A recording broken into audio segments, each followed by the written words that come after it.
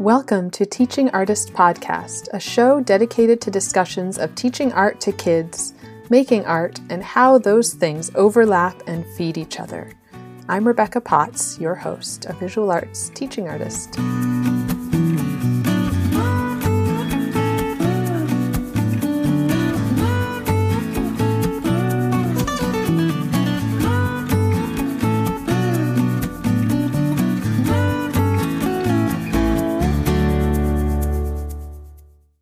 Hi, happy spring.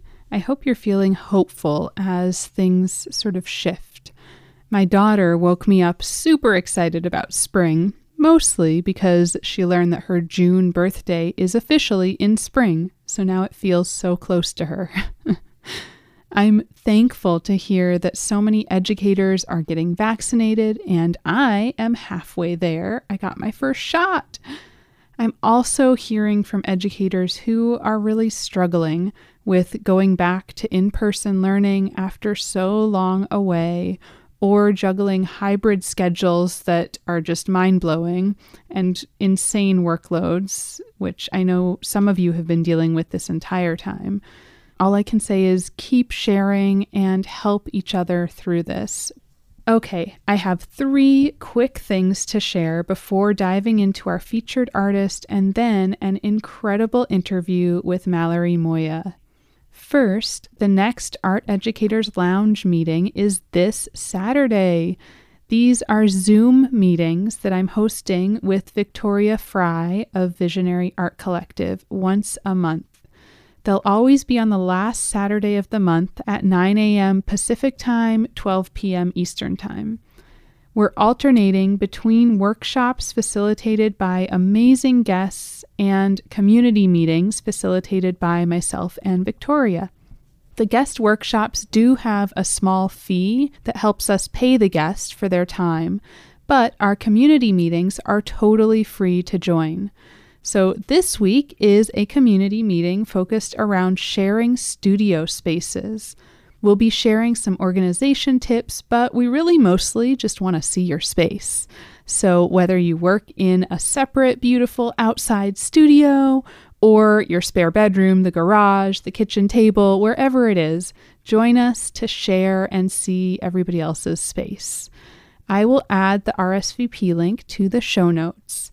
You do have to register through Eventbrite ahead of time to get the link to join, so jump on that.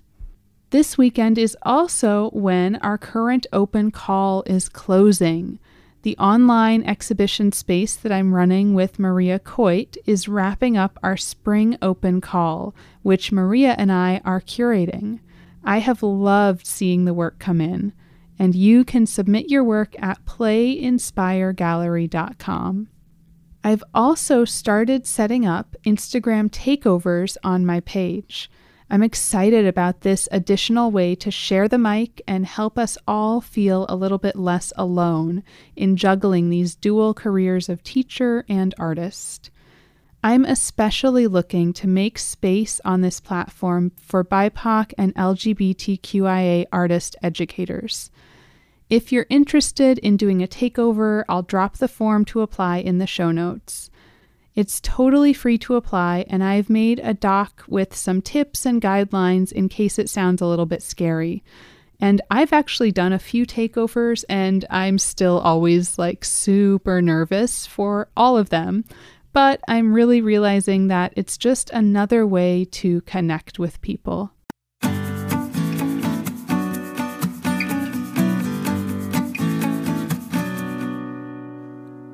Each week, I'm sharing a featured artist as well as a guest interview. I'll share a bit about the featured artist here, as well as sharing images of their work on Instagram and on the website. Our featured artist this week is Chelsea Beaudry. She's a self-taught abstract artist born and raised in Ontario, Canada, and currently living in the Pacific Northwest. Her work speaks through the use of layered color, expressive lines, shapes, and textures that create a story of her perception of the world that surrounds her. She says, "I spent most of my life with a feeling of holding back, staying confined within the lines and worrying about making the right mark in the world that surrounds me. I found great solace in the discovery of music at a young age, spending every possible moment experiencing the Detroit-Windsor music scene. Yet it was my discovery of painting when I let all of those preconceived notions go free. Each painting is my deep-rooted, unfiltered voice on my medium. Each brush stroke, mark, and movement of the paint with my fingers across a canvas is expressing a feeling, an experience, speaking an untold story. These stories work in providing the viewer varying dimensions for individual interpretation. My use of texture and color is my expression of passion, anger, joy, confusion. Some of the many emotions us humans often experience, but struggle to adequately express. She also says, I'm intrigued and inspired by human behavior. My work is often influenced by social injustice, witnessed interactions within our global cultural environment, and personal experiences. I love how she describes using the paint to show so many emotions. We'll be sharing some of her work on social media, and you can also check it out on our blog at teachingartistpodcast.com. And you can follow Chelsea at Chelsea_Beaudry_art. And that her last name is Beaudrie. Would you like to be featured? You can submit your work at teachingartistpodcast.com/opportunities.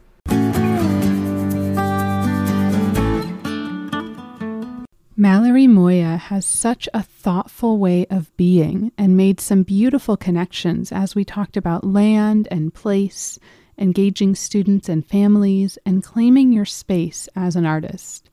I loved hearing about Bahar Behbahani's project investigating water at Wave Hill. It connected to so many topics and sounded incredibly rich and meaningful. I've also been thinking a lot about water in my own work.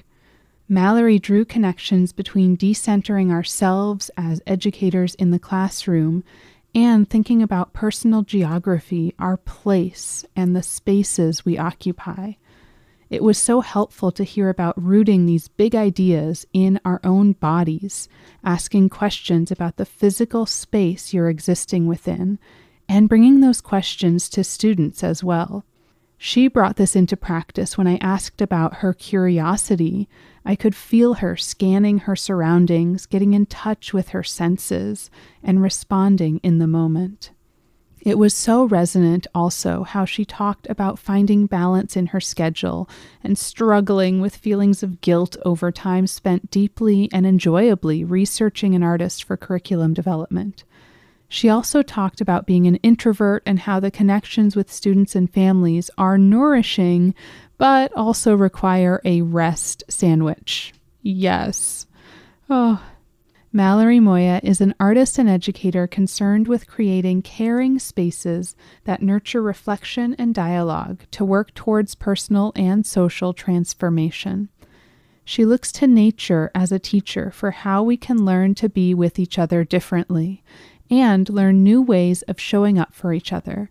Her support of social-emotional learning is at the service of transformative justice, believing personal growth opens portals to new possibilities in collective liberation. She's a graduate from Global College and through its experiential learning model, conducted ethnographic fieldwork and participated in community organizing movements in Central America, India, China, South Africa, and Spain. She has worked as the Culture, Arts, and Nature Program Facilitator at the Chicago Park District, co-running youth programming and supporting cultural programming in public spaces. She currently works at Wave Hill Public Garden and Cultural Center, where she runs multi-generational programming and facilitates arts and nature-based education. In her personal practice as an artist, she creates work that layers writing, collage, relationship building with nature, and assemblage of discarded materials. She plays with ideas of magic, the messy processing of memory, collective care, and deepening her relationship with her own body. She uses myth and language to make and manipulate meaning from ecological processes and phenomena. She's currently studying to receive her certificate in horticultural therapy and uses these practices to continually look to a return to the body through a return to the land. Through the practice of moving her body to fit a landscape, she is learning how to move her body to regenerate the lands within. Let's hear from Mallory.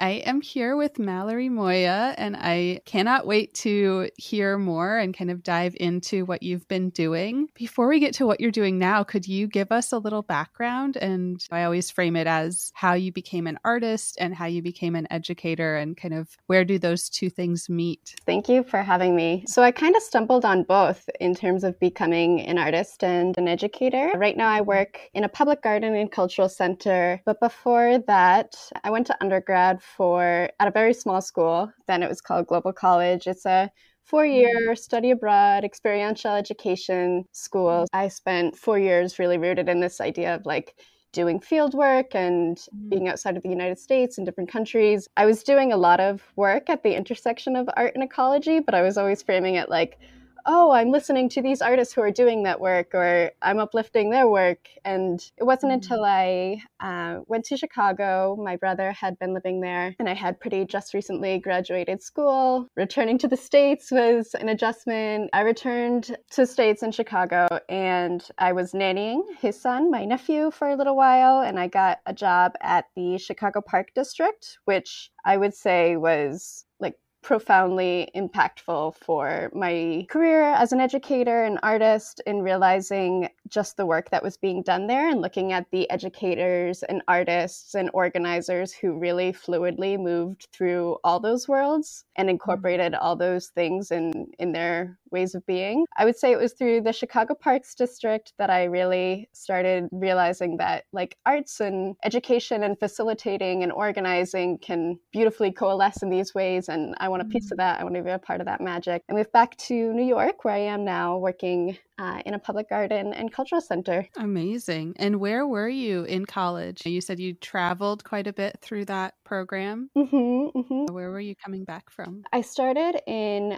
Costa Rica, which was the first year. And in that, we were all kind of started as these young students. In that first year, we really got our hands held by our amazing professors and traveled through Costa Rica and Panama and Nicaragua. Then from there, I went to India for a year, then to China and South Africa. And then your final year, you design kind of a capstone thesis and design your own fieldwork and independent study. And so I was in Spain before my final semester in Brooklyn. Amazing. So really traveling the whole globe.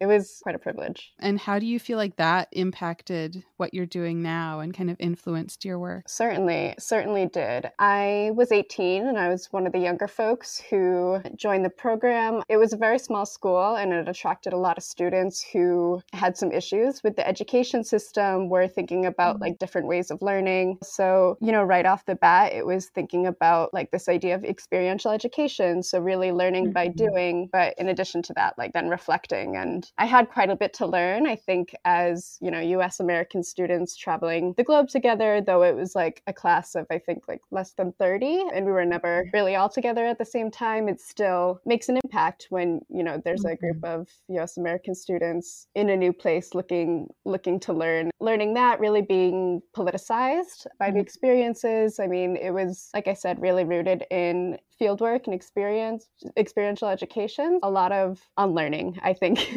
I would say unlearning was the basis of my undergrad. I mean, that profoundly speaks to kind of what I want to do as an educator as well, to really be in that reflective practice and praxis, to really understand myself as a learner and a teacher simultaneously, and to come from a place of questions. And also a big part of it was rooting in place. Even though we were traveling, there was this need to root yourself and to be in right relationship to the place we're at. If we were there so quickly, then to find ways to root yourself there and to make sure that understand your impact in a place. And so I think that kind of was the impetus for learning how, as an artist, I'm thinking about being in landscape and internalizing those landscapes. I've seen, you talk about connection between the body and the land. And I love that metaphor of rooting in place, and especially, hearing your background working in parks and gardens, this idea of the roots and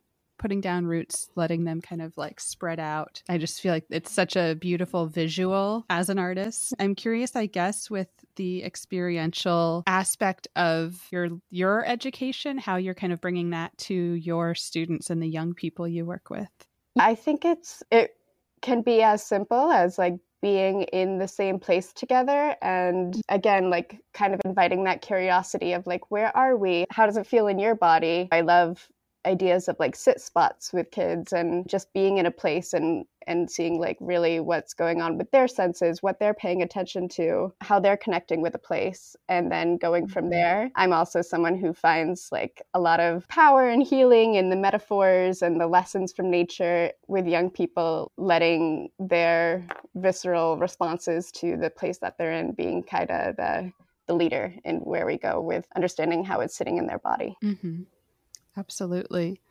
And would you want to talk about any of the projects that you've done with students, or maybe something that you're working on now?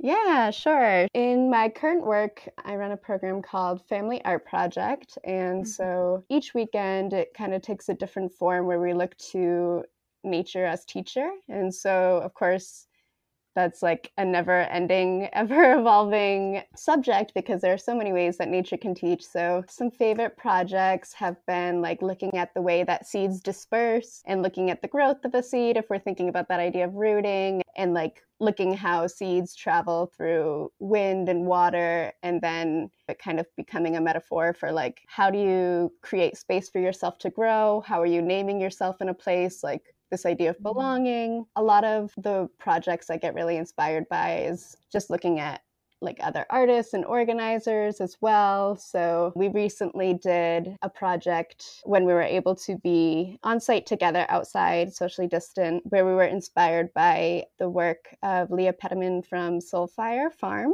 who has this idea of like, often says like, oh, I know the land loves me back, and looks for like ways or evidence that the land loves her back as much as she loves the land. That was kind of the launching off point, like, how do you know the land loves you back? And the young people created these like really cool sculptures from materials from our compost in the garden, which is full of flower cuttings and trees that were felled from a recent storm. And so created these like sculptural terrariums about places in the land that they feel loved. And that was a really sweet one. Yeah, that's beautiful. It's such again, just beautiful metaphors in there and ways of creatively thinking through these ideas. I also love that image of kind of like looking through the compost, just diving in. Like I can imagine my 5-year-old loving that, getting messy and being outside with all the like bits and pieces of nature. It's so fun. It's like one of my favorite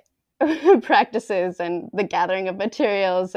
And when we do take the young people and families there, it's the same. It's like just such a joyous image of little ones like knee deep in these huge compost piles. It's really great. That's beautiful.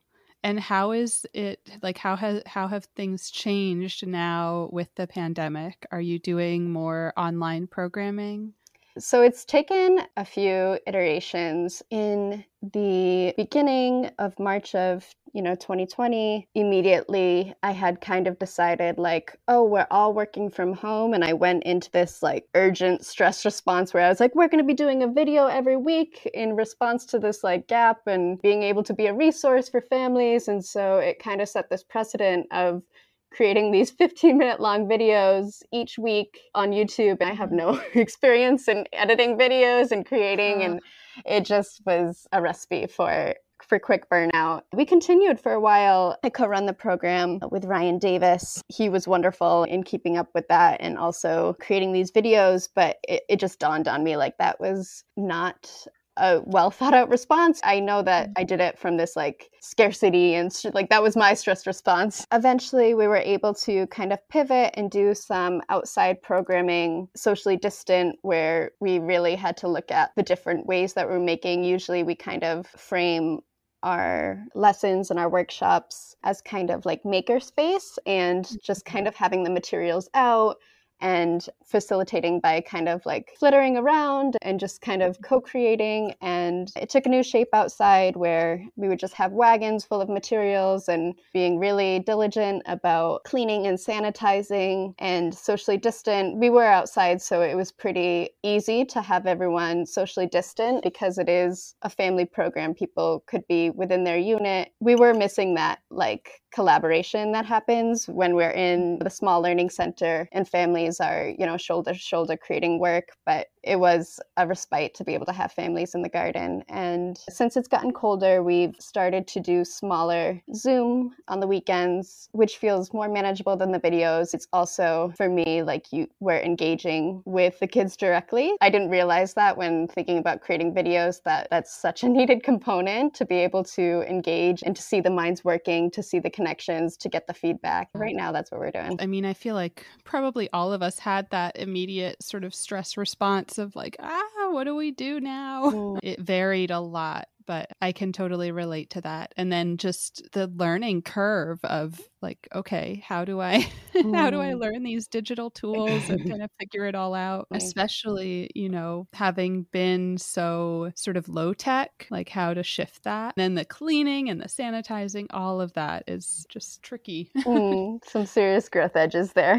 Yes, definitely. I am also curious if you are involved in the school programs at Wave Hill, or is that kind of a separate department? So it's part of education, which is a pretty small but mighty team. The education team is made up of individuals who come from a more like environmental science background and doing like woodland ecology work with youth programs. Then we do have school programs. My role is the arts educator. I run the Family Art Project, as I said, as well as our arts community and environmental stewardship program, which is a paid internship for young people ages 14 through 21. As the arts education coordinator, I'm also kind of involved with the arts department with the education. So there is a school program called Visualizing Nature, and that is where we take school field trips to Wave Hill. They go to the gallery, we take them through the gardens, and we kind of create curriculum around the artists who are in the gallery at the time. I used to live in New York and I love the programming there, especially they have that big installation space. So much incredible work that comes through there. I'm just kind of like personally curious about how that's connected to the education components there, and like meeting the artists or talking to the artists or even like seeing how those installations and exhibits come together. Definitely. I mean, I nerd out on this part of the work where it is such a privilege to be able to see some of the young people engage with this work in either the gallery or there's like this installation site, which you spoke of, the Sunroom Project Space, which thanks to curator Eileen, senior curator Eileen Jang Lynch, and assistant curator Jesse Firestone, they are really inviting some pretty stellar artists who are thinking about like site-specific, rooted in place work. It's such a privilege to be able to take some of the students and the families to see that work, and then to sometimes work with these artists in the garden and to see, the responses that young people are making from this work,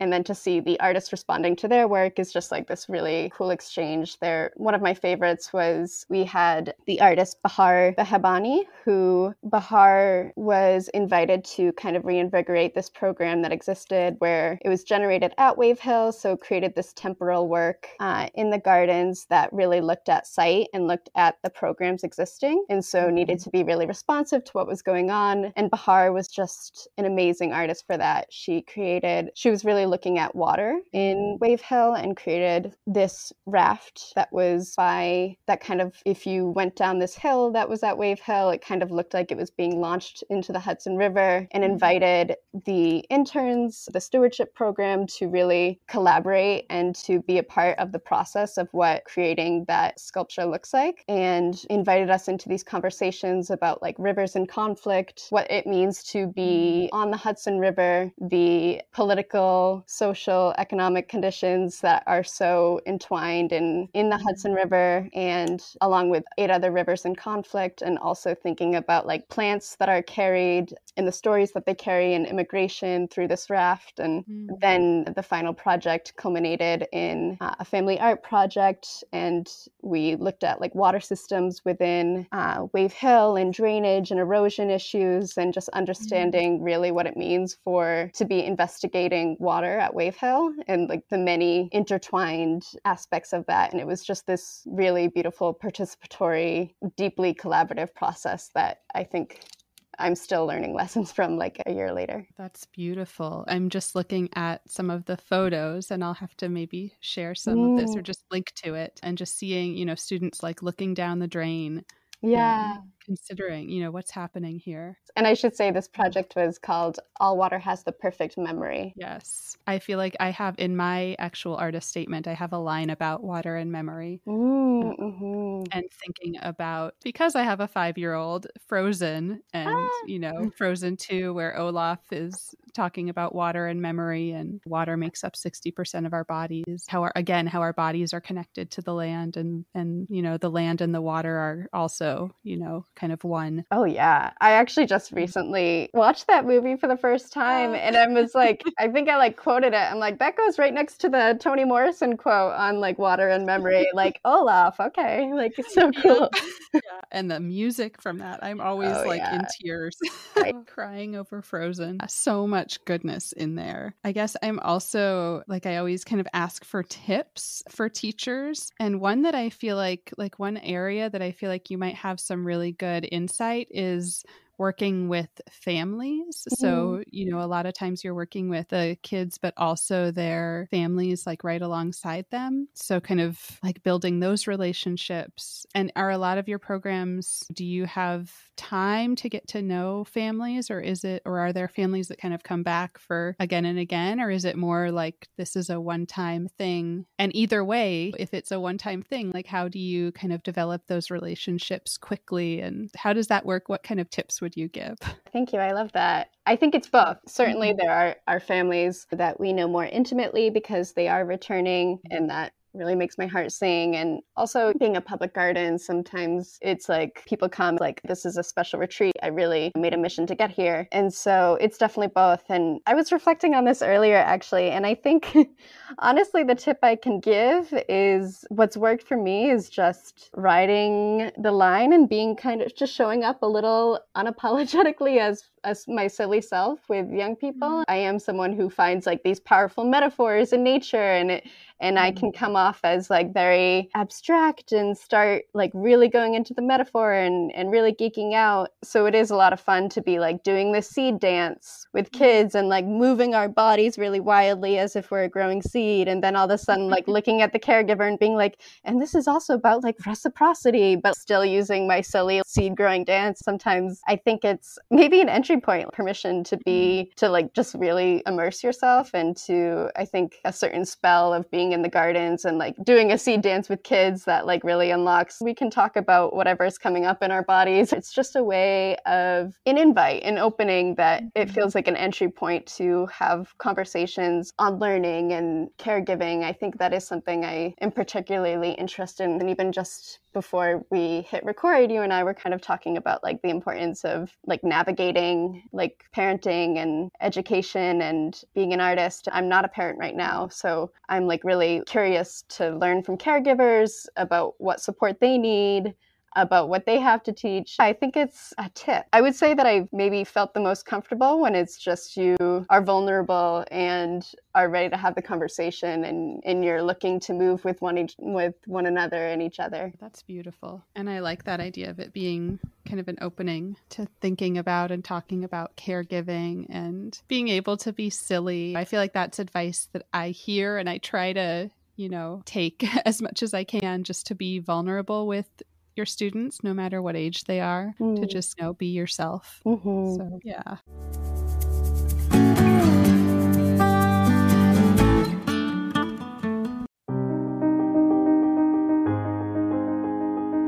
Hey listeners, I'm jumping in here because I have an ask of you.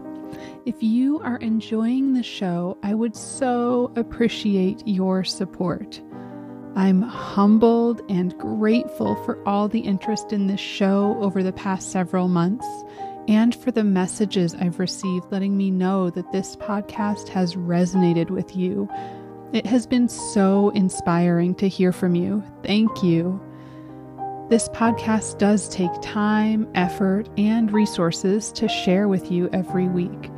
And I plan to keep it going and stay focused on highlighting and inspiring artists who teach, while also continuing to grow this community and dreaming up additional ways to help you.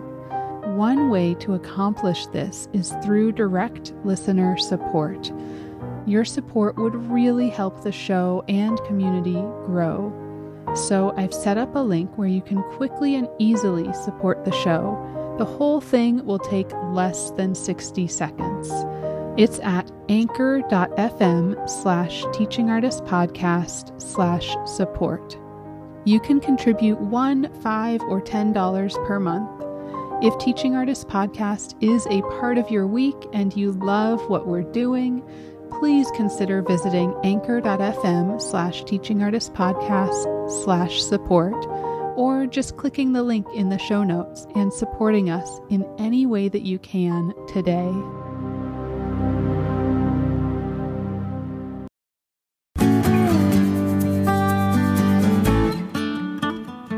I would love to hear more about your art making, and I know they're like pretty intertwined at this moment. Maybe could you describe what your artwork and what you're kind of thinking about with your artwork? As you said, definitely intertwined. Despite going into arts education as the first kind of step into education, I have only recently started claiming my space as an artist and understanding that, in addition to being an arts educator, I am an artist as well. It's definitely informed by the spaces I've been really privileged to teach in. So my work is very kind of witchy looking, pretty messy, and I'm definitely influenced by the resourcefulness that we think about as in the Family Art Project, where we're using upcycled materials and materials from the compost. And in my practice, I take a lot of walks because my work, I would say, as an artist is really the reason I want to claim space as an artist is really just for my own healing, and the idea that in my own healing and in personal growth, it's like opening portals to who I am with the collective, and personal growth opens portals for social transformation. I'm very inspired by the framework from master teachers like Adrienne Maree Brown, who wrote Emergent Strategy. I'm taking a lot of lessons for movement building and trying to create work that is sculptural, a lot of assemblage, a lot of playing with weird materials. Right now I'm looking up in my makeshift studio room of these filter papers dangling from string that I dipped in crushed leaves and rubbing alcohol, and the leaves created these really beautiful markings just by the science of how the compounds in leaves. Working in collaboration with nature feels really good, and using the materials that are in the land to think about my own healing and embodied practice. Pretty messy and and all over the place, but I think that's what feels good. That's what's inspiring from my practice as an educator, really just kind of pulling at the threads as they come. I feel like I could hear connections to the derive, which is usually sort of walking through cities, and kind of, I guess the point of it is walking usually in a group with other people, but kind of letting the place guide you and not having a plan. That these walks are the art, but are also inspiration. Hearing you talk about walking and just being connected with the land and nature, that practice could be the artwork itself. You said the Derive? I hadn't heard. Yeah, Derive. It's, I believe, Guy or Guy Debord. Okay, yeah. I feel like you would enjoy kind of reading about that. It's not remembering the time period that this was from, like a psychogeographical idea. Oh, it says he put it forward in 1956, so the 50s. And yeah, so it's, is this idea, this strategy of walking and just letting the place around you kind of guide you, being drawn by whatever you see and whatever you find. So here it's like the colors of the buildings, the sounds of cars, but out in the gardens, maybe it's the way the leaves are falling or like the feel of the grass on your feet and how just moving through space like that. I love that, like sensory, and you're kind of highlighting this like inner, just this awareness I have where I don't have, as an educator, not a studio based education or an education background or to be an educator, training in how to be an educator from school. It's really exciting when folks are bringing up like contemporary art history that maybe I'm like, oh, what is that? Okay, I still got this learning to do. Yeah. I mean, there are so many theories and like artists that I learned about in school that I feel like I kind of pushed against a lot of that part of education. Like I was not ever a big fan of art history. I was like, I just want to make stuff. But there are little bits and pieces like this stuck with me because it was, I guess maybe I related to it in some way. A lot of things I will not remember. I had to look up like the dates. I'm like, I don't remember the details. You said you also related to it? Yeah. I mean, I studied geography in undergrad, and this idea of mapping in place and like sense of place, how a place shapes you as much as you shape it. I love the work you do in the podcast, to think about many people you've interviewed in the podcast who talk about decentering yourself as the teacher and to really center students' experiences. I just love what you're speaking to about like sense of place and understanding your personal geography and bringing that to the work and understanding how that resonates with students. It's igniting all the feels. Yes. I feel like a lot of it is just listening. I mean, I feel like I'm talking a lot now, but I try to just kind of listen, like give space, hold space for people to share their experience and their wisdom. That's something I've been meditating a lot on, this, even like checking yourself, like, oh, when am I speaking up? When am I taking up space? When am I holding space? When am I, making myself smaller when I should be maybe, being in a posture in my body where I'm in a little bit more personal power? And how is that like translating to how I'm showing up to conversations with others and just navigating? Thank you for highlighting this like idea of like, oh, am I talking a lot right now? Am I like, is this it's a podcast and this is a conversation. And I feel like there's still that like, am I taking up space? Like, am I, I could talk about the ways in which we move through these conversations all day. Well, now is your time to take up space. So keep it up, keep sharing. Yeah. And as I say that now, I'm like, and now I'm going to talk more. Please. I see connections to the Derive. I see connections also to like social practice work. There's artists like Rikrit Tiravania. I don't know if you know him, contemporary artist whose name I'm probably not pronouncing correctly, who does social practice work. And I feel like I saw a talk with him probably 10 years ago now, where he was talking about current work then that was centered around meals and sort of having meals together. Yeah. So I feel like I see connections to your sort of teaching, your organizing work with students and with families, and how that can relate to your sort of artistic practice as well as this social practice. Thank you for making that link. Actually, my boyfriend is really inspired by and has worked with Rikrit. So it's kind of cool to see that connection. Yes. And the idea of meals, I think that's something actually in Chicago, I learned how there's just so much cool work being done around like sharing a meal together, being at the table with one another. There's an exciting project with Carlos Jimenez Calua. There's a residency at the Gardens, and he's currently a winter workspace resident, but he's been thinking about ways to bring his work to some of the educational program we've got going on. He's thinking about this really beautiful panchamaca, which is a Peruvian meal and way of cooking that he'll be sharing with us. It's like a multi-day length process that he's going to be engaging us with about like building this stove and like eating with these banana leaves and what it means to be like unfolding this and eating this feast together after having just cooked it together, and how to be doing that during the conditions we're in. Just making that link, I guess, because I'm pretty stoked about it. That sounds amazing. And I feel like the first thing that came to mind when you start talking about doing it right now is all of the like sort of limitations, the parameters with the pandemic. How does he plan, or how do you guys plan to kind of work around that? It's part of the process, right? Yeah. I think this is part of the practice that maybe isn't as romanticized, where it's like sometimes like working within, when I was working in Chicago with the park district there, I was like, oh, part of my practice is to understand these bureaucratic systems and to like figure out a way to navigate them and work towards more accessibility within these parameters. And now the practice is navigating how to be together without being physically together. What I'm learning, I think, is like this really beautiful thing that's coming up is just more honesty than I've practiced in these kinds of relationships where they're often new and you're maybe working with someone for just a couple of weeks, then all of a sudden you're like needing to have these really hard conversations and like stepping into that discomfort and being like, how will this work be perceived here?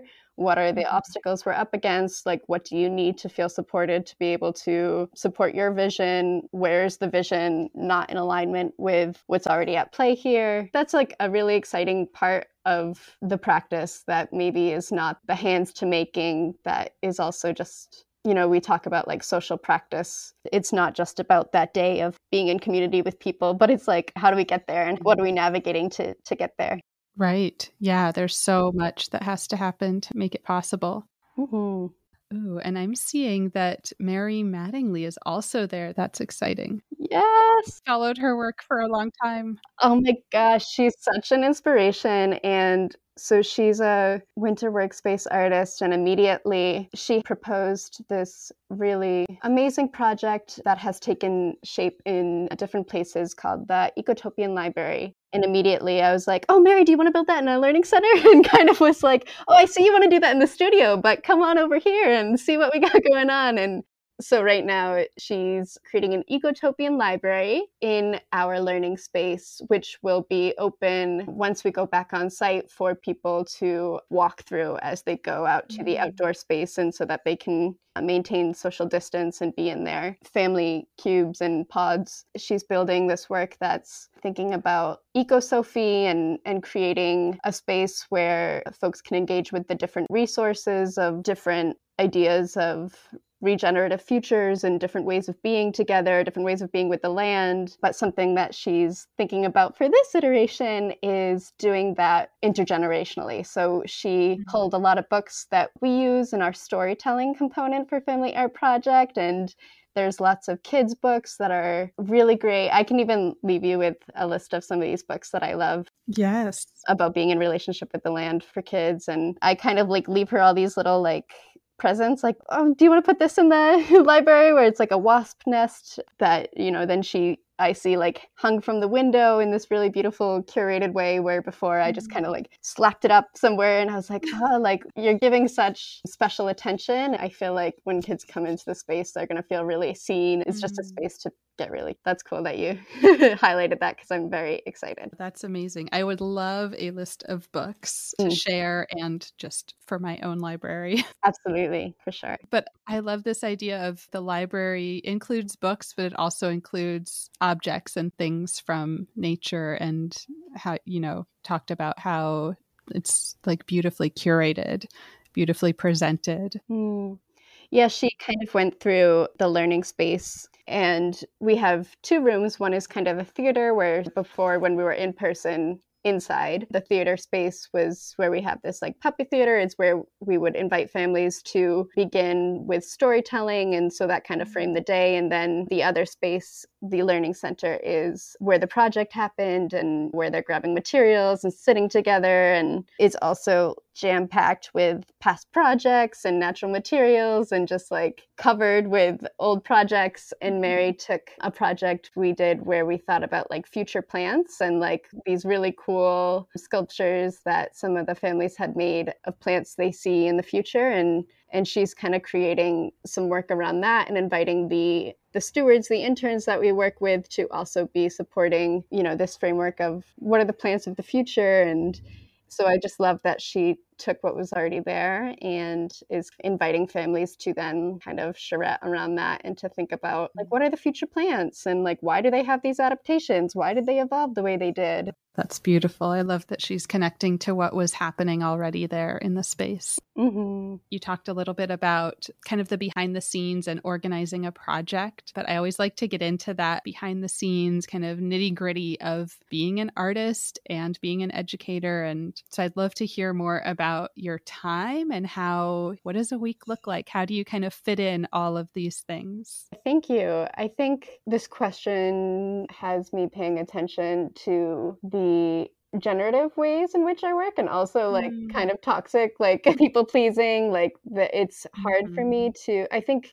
being an educator, it can be challenging to step away and to feel like that is productive. And I don't even love that word, but it's like I actually need rest to be able to fully show up because this, again, I was talking about my stress response earlier, but I see this a lot and I think our education system perpetuates it where it's like you can't shut it down and it's like the students need you and it's also like you need you too. So I've been better about knowing what is a priority, what I need to sustain myself. So I guess just something I've learned is that I really need to give myself a lot of space to create curriculum and to not feel the guilt of like playing. I find research really exciting and like rigorous research in different artists. That's a great joy for me, but I can feel guilty about it. And like, even though I know that it's going into curriculum and lesson planning, I'm like, oh, well, this isn't work because, it is also igniting the artist in me and because it's so intertwined. And so I've been better. Working from home has really actually been maybe a blessing in that I am understanding more like it is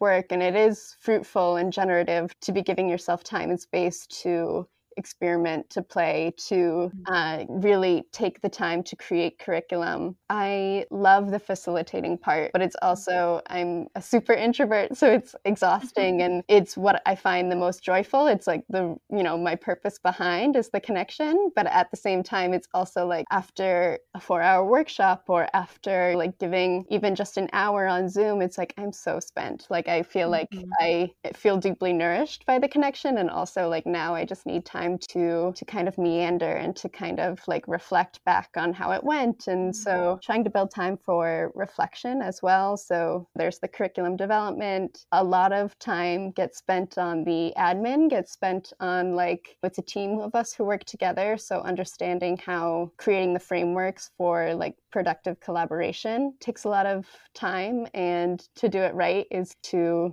give it that time. Yeah, and then trying to get better at like, okay, I'm done work and now I'm giving myself a lot of space to create my own work. That is important to how you talk about needing to rest. I so relate to this being an introvert and feeling both nourished by those interactions with students or with other educators, but also a little bit spent having what feels a little bit like competing forces, but getting through that and reminding yourself like it's okay. You need to have that downtime. And then talking about productive collaboration with your sort of like team or with the other people that you're working with to make these things happen. Do you have any like tools that you're using, or is it mostly, email and Zoom meetings and that kind of thing? Or are there like digital tools that are helpful? I can go on and on about this online tool called Trello. It's just for me as a neurodivergent learner with ADD, it's just like, it just makes it so much easier. And actually like something that I'm learning too is that like while I deeply value this like way of working that's like decentralized and we're all kind of collectively contributing, I also have a deeply ingrained pattern in me where it's like I can like hoard, like my ideas, or like it could either be that I'm like protective of them, or like I'm just so excited about something. So I'm like, I'm just going to plan this one thing, and when it's perfect and when it's ready, then I'll share it and we can collectively create. And it's like, that is a recipe for failure. So, using Google Docs to create lesson plans has been a really good practice, because then anyone can go on the lesson plan and spark an idea, like create a comment, like this doesn't seem to be working. And so lots of like Google documents going on with lots of comments, and Trello is my favorite. That's great to hear. I've been just, again, like selfish question, because I've been trying to figure out how to make this whole project more sustainable by bringing other people into it, so it's not all on me, but kind of how to do that, how to like share knowledge in a way that is not so scattered. So I'll have to look more into Trello. I've played with it a little bit, but I don't know it very well. Okay, I have a couple of kind of fun like wrap up questions. I love the broad one. You probably know what's coming. What are you curious about? I felt like I had named this before as I was preparing. I think that's the practice, right? So what am I curious about right now? As I look around where I am, curious about kind of the shape of how I kind of like pulled out a lot of things in my room in an attempt to kind of clear out, but in that I have like these magnolia buds that I'm touching that are really soft. Magnolia trees are my favorite, but I've been trying to create this kind of altar around the magnolia. So I'm curious where that's gonna go, because it's been out for a while and I haven't quite found the answers I'm looking for. So I'm curious how these little magnolia buds are gonna teach me. Sometimes it just has to keep like percolating, keep sitting there until something sparks. Fun, kind of silly question. What is your go-to order at your favorite restaurant? Let's see. I love a good fish taco, especially if it's like cod and like fried with like some chili mayonnaise. Yes. So good. I'm in LA, so that's oh yeah, the best. I'm in the East Coast, but it's also very, very great. And I'm from Massachusetts, and so I guess maybe I would be amiss to say like also like a good lobster roll. So good. And is there anyone you'd like to thank or give a shout out to? Even just thinking about what I shared about planning collaboratively, like the team I work with, Ryan Davis is my colleague who we kind of co-run our programs together, and we're part of the small education team. And it's through our friendship and our working together, I've met like lots of amazing artists, and his partner, Ann Engta, who is an educator. And I've learned an educator at a school. I've really looked to understanding, like, I want to be a support to teachers who are in schools right now, because I feel like I'm in a quite privileged position in kind of an informal learning space. And so she teaches me a lot about like what the day-to-day looks like for someone who is teaching in a school as an arts teacher, and the folks in Chicago Park District in terms of like the resources, like that's something I geek out about. They recently published this free kind of curriculum called Reparations for the Earth, which is this curriculum that's at the intersection of environmental justice and racial justice and working within the Chicago Park District. That's Irina and Naji, who are the kind of facilitators and the organizers, but then this like amazing group of teaching artists, Peregrine and Abena and Juarez, and many, many, many others that I'm not naming, but those are just some folks that who I was really privileged to get to work with and who are still doing that work. Again, I'll send you the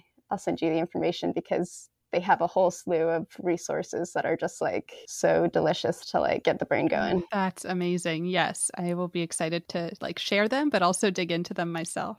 And really, last thing, where can listeners connect with you online? My website is MalloryMoya.com. I'm on Instagram at MalloryMargaret_. And honestly, I was kind of talking about collaboration and the frameworks for that and the systems, but I really love it. And especially with like curriculum and the sharing of resources is like just so exciting. So if anyone wanted to connect specifically around like creating curriculum and around nature and in the body and artists who are within that, yeah, I'm definitely here for it. Awesome. Yes, I love that. I would love to see like connections happen. Your podcast is so wonderful for that. I mean, I've been just going through the amazing resources that I had spoken about, like the Decentering the Teacher. And I just recently listened to your most recent podcast and really excited adding voices. Do I have that right? So I'm so excited to see like the connections that happen just from seeing the resources that people have already been putting out for so long and being in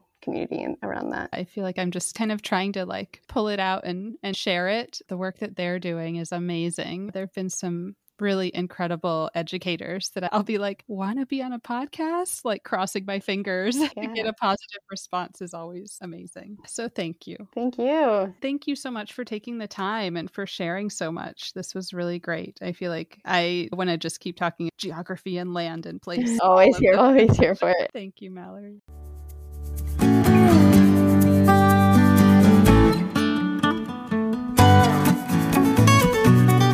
Thank you so much for listening. As always, you can reach me at Teaching Artist Podcast on Instagram or teachingartistpodcast@gmail.com. Who do you want to hear from? Please share your recommendations of teaching artists. And if you loved this episode, please subscribe, leave a review wherever you listen to podcasts, and follow me. It really makes a big difference. Thank you.